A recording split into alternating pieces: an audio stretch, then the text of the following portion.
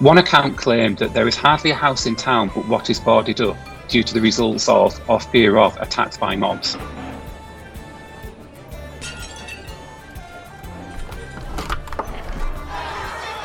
In 100 Years, 100 Objects, Stories from the Collections of Lancaster City Museums, we're delving into the collections to discover objects that can tell us stories about the past and make us think about the present and future.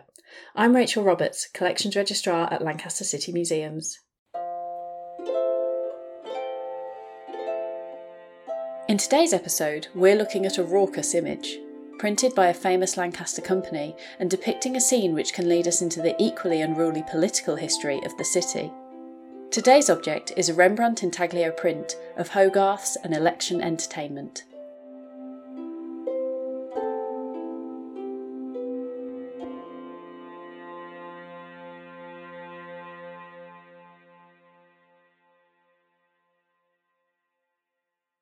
The print measures 50 centimetres by 38 centimetres and shows a famous image which was originally created in 1755 by William Hogarth. Hogarth was an artist, engraver and social critic who lived between 1697 and 1764. He became known for his images satirising what he called modern moral subjects. The images he created became well known, spreading across Europe and inspiring other artists, ballets and even films to this day. His works were recreated widely, both in books and as works of art for the home through the 19th century. This version of the print was reproduced by the Lancaster-based Rembrandt Intaglio company.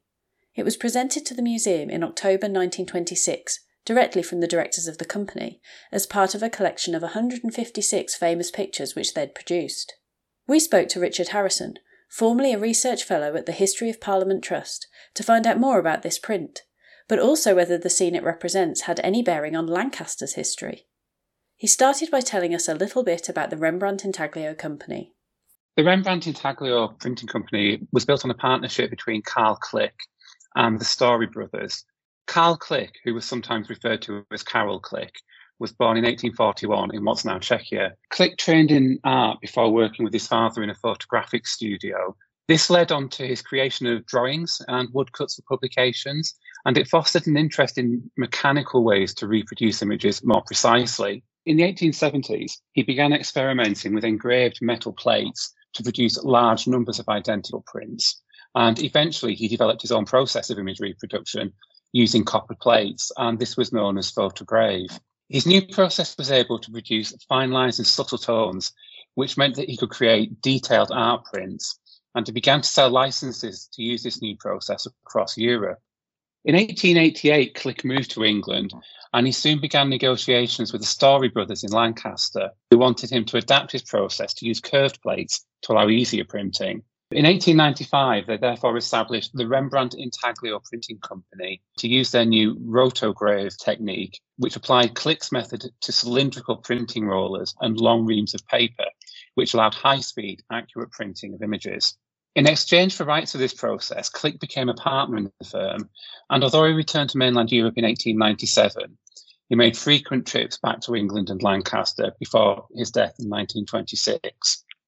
During its existence, the Rembrandt Intaglio company made more advances in printing, including 3 colour prints in 1905. The combination of accurate image prints and high-speed printing allowed the company to produce prints of world-famous artworks at a low price. It was the first time that large art prints had been available to many of the middle and working classes, and the company found it to be a lucrative market. Art prints continued to be a large part of their production until the 1920s, when the firm was sold, and it left Lancaster for London and then on to Watford, where it continued until the 1960s, before finally being absorbed into the Sun Printing Company, and production under the Rembrandt Intaglio name ended.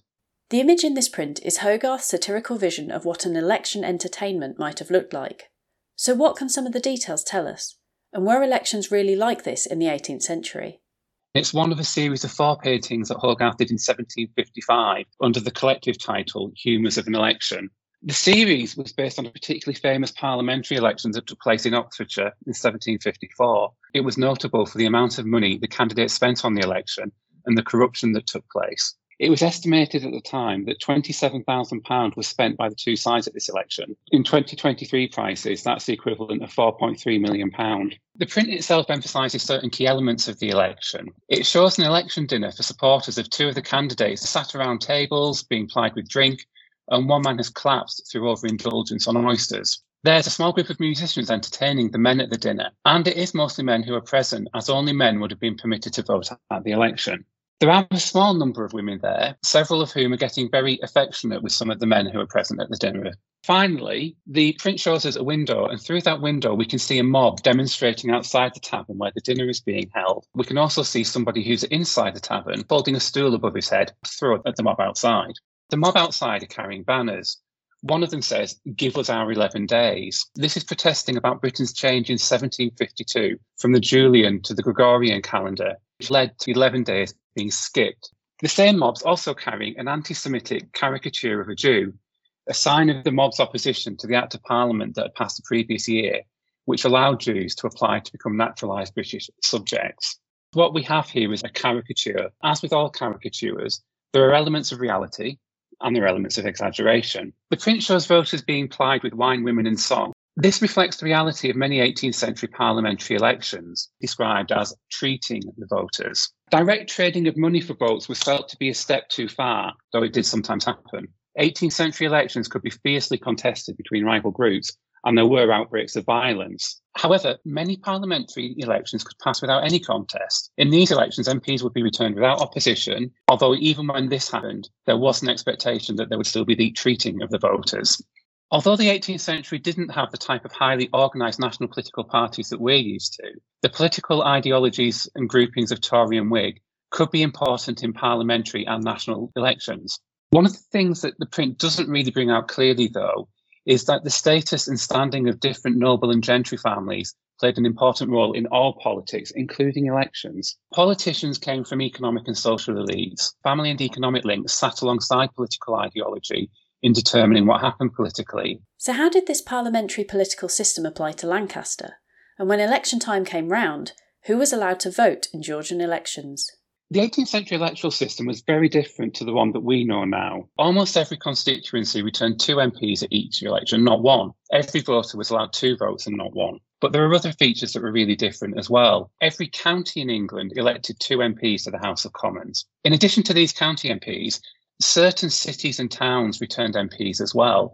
These were known as parliamentary boroughs, and parliamentary boroughs started to be established from 1265. Lancaster returned MPs between 1295 and 1331, and then for nearly 2 centuries, Lancaster didn't return any further MPs. The next time Lancaster returned MPs was 1523. There was then another break, and it was only in 1545 that Lancaster started its run of continuously returning MPs at every election. One of the traditional big dates in British history is 1832. This was the date of what was known as the Great Reform Act, which introduced a more consistent approach to which parts of the country returned MPs and who was entitled to vote in those elections. Before 1832, what qualified someone to vote for an MP representing a county was the same in every county. The electors were a group of men known as freeholders. These were men who had land that yielded an annual income of at least 40 shillings. It was much more complicated in parliamentary boroughs.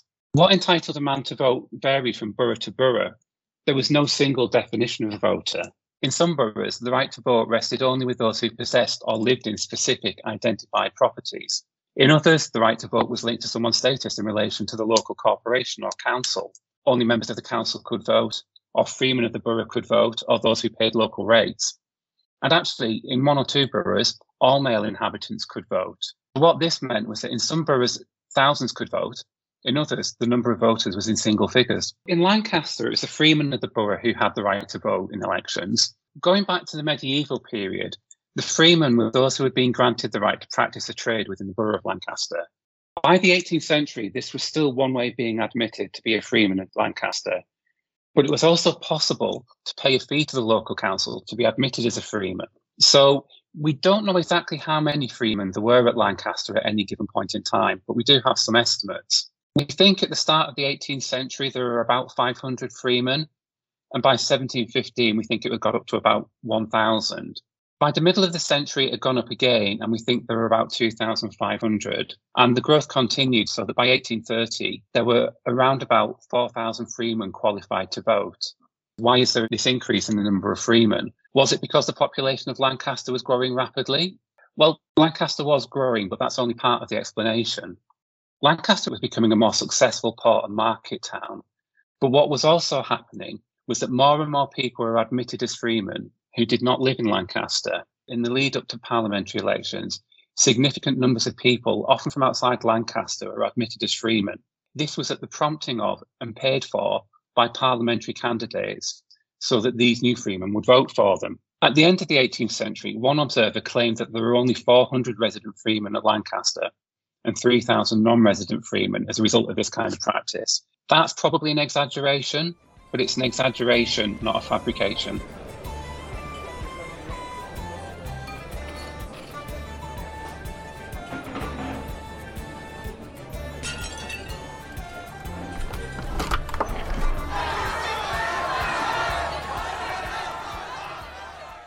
We asked Richard what sort of person became an MP in 18th century Lancaster, and whether the campaigns they fought were as corrupt and unruly as the one seen in Hogarth's image.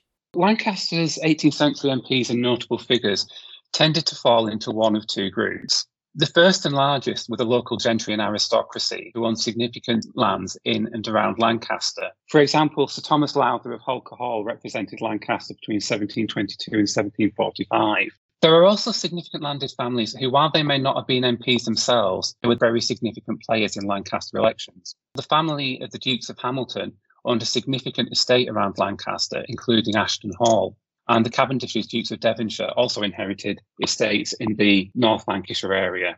The second important group in Lancaster politics was the town's merchants. Lancaster's trade and support grew significantly in the 18th century, most notably with the American colonies as part of the triangular trade, but also through direct involvement in slave trading. At the start of the century, the two Hesham brothers, Lancaster-born merchants who had made their fortunes in London, sat as MPs for the borough. And at the end of the century, one of Lancaster's leading merchants trading with the West Indies, Abraham Rollinson, spent a decade as a Lancaster MP. Many of Lancaster's elections in this period are the working through of competition between these two groups and or within the gentry aristocracy group as different families vied for success.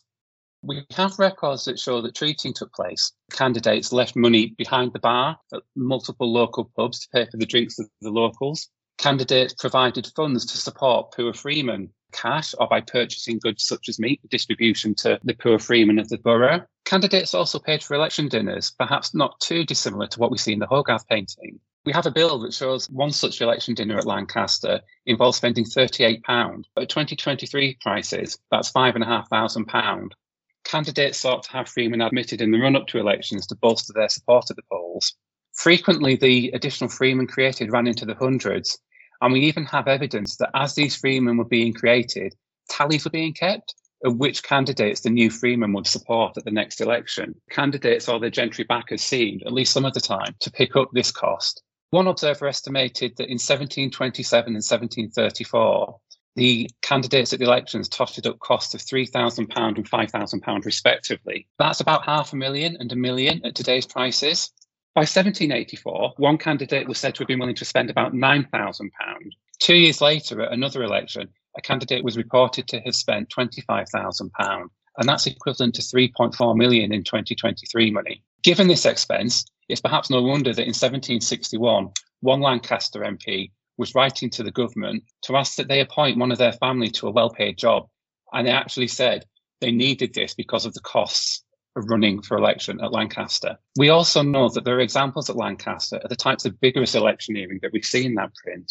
There are reports of mobs from both sides attacking houses of rival supporters at the 1768 election. One account claimed that there is hardly a house in town but what is boarded up due to the results of or fear of attacks by mobs. Another account reported that these mobs had almost destroyed the town. So was it this sort of action, bribery and violence, which won people an election in 18th century Lancaster? It's naive to deny that this type of activity played a role in Lancaster's elections, but there are many other factors that were crucial. One was the influence of the social elite. Aristocratic and gentry families had huge social, cultural and economic influence. Voters often had strong ties to members of this elite. For example, they rented land or property from them, or they depended on them for business. And we have evidence from Lancaster that this was an important influence on many voters. We can also get some insight into why voters voted how they did, as we have some examples of the printed literature that was generated as part of Lancaster elections, and several things come through from this. One is the stress that was placed on MPs being effective representatives and advocates for the town's trading interests. Candidates competed to stress how strongly they had supported the economic interests of the town's merchants, advocating for policies and decisions that supported the town's trade. Or, if the candidate was seeking to win election at Lancaster for the first time, they would stress their commitment to do this in the future, and of course suggest that they would be better at it than the sitting MP. The election literature also refers to what we would recognise as political issues. In the 1780 election, adverts included claims and counterclaims about the different candidates' attitudes towards the conduct of the war against the American colonies. 4 years later, the election literature is stressing where the candidates stood in terms of whether they supported the current Prime Minister William Pitt the Younger or his Whig opponents led by Charles James Fox. And at both of these elections, the election literature includes allegations regarding the loyalty of rival candidates to the Constitution and to the Anglican Church. The fact that these kind of issues were included in election literature indicates that these issues must have been felt to have had some importance in gaining the support of at least some of Lancaster's voters. So overall, while the type of treating that we would regard as bribery and corruption did play a part in Lancaster's 18th century elections, other influences, factors and issues could also be important to winning the election as an MP for the borough. Thank you so much for listening to this episode of 100 Years, 100 Objects. We've treated you to lots more episodes where we talk about everything from journeys across the ocean to jazz singers in Morecambe.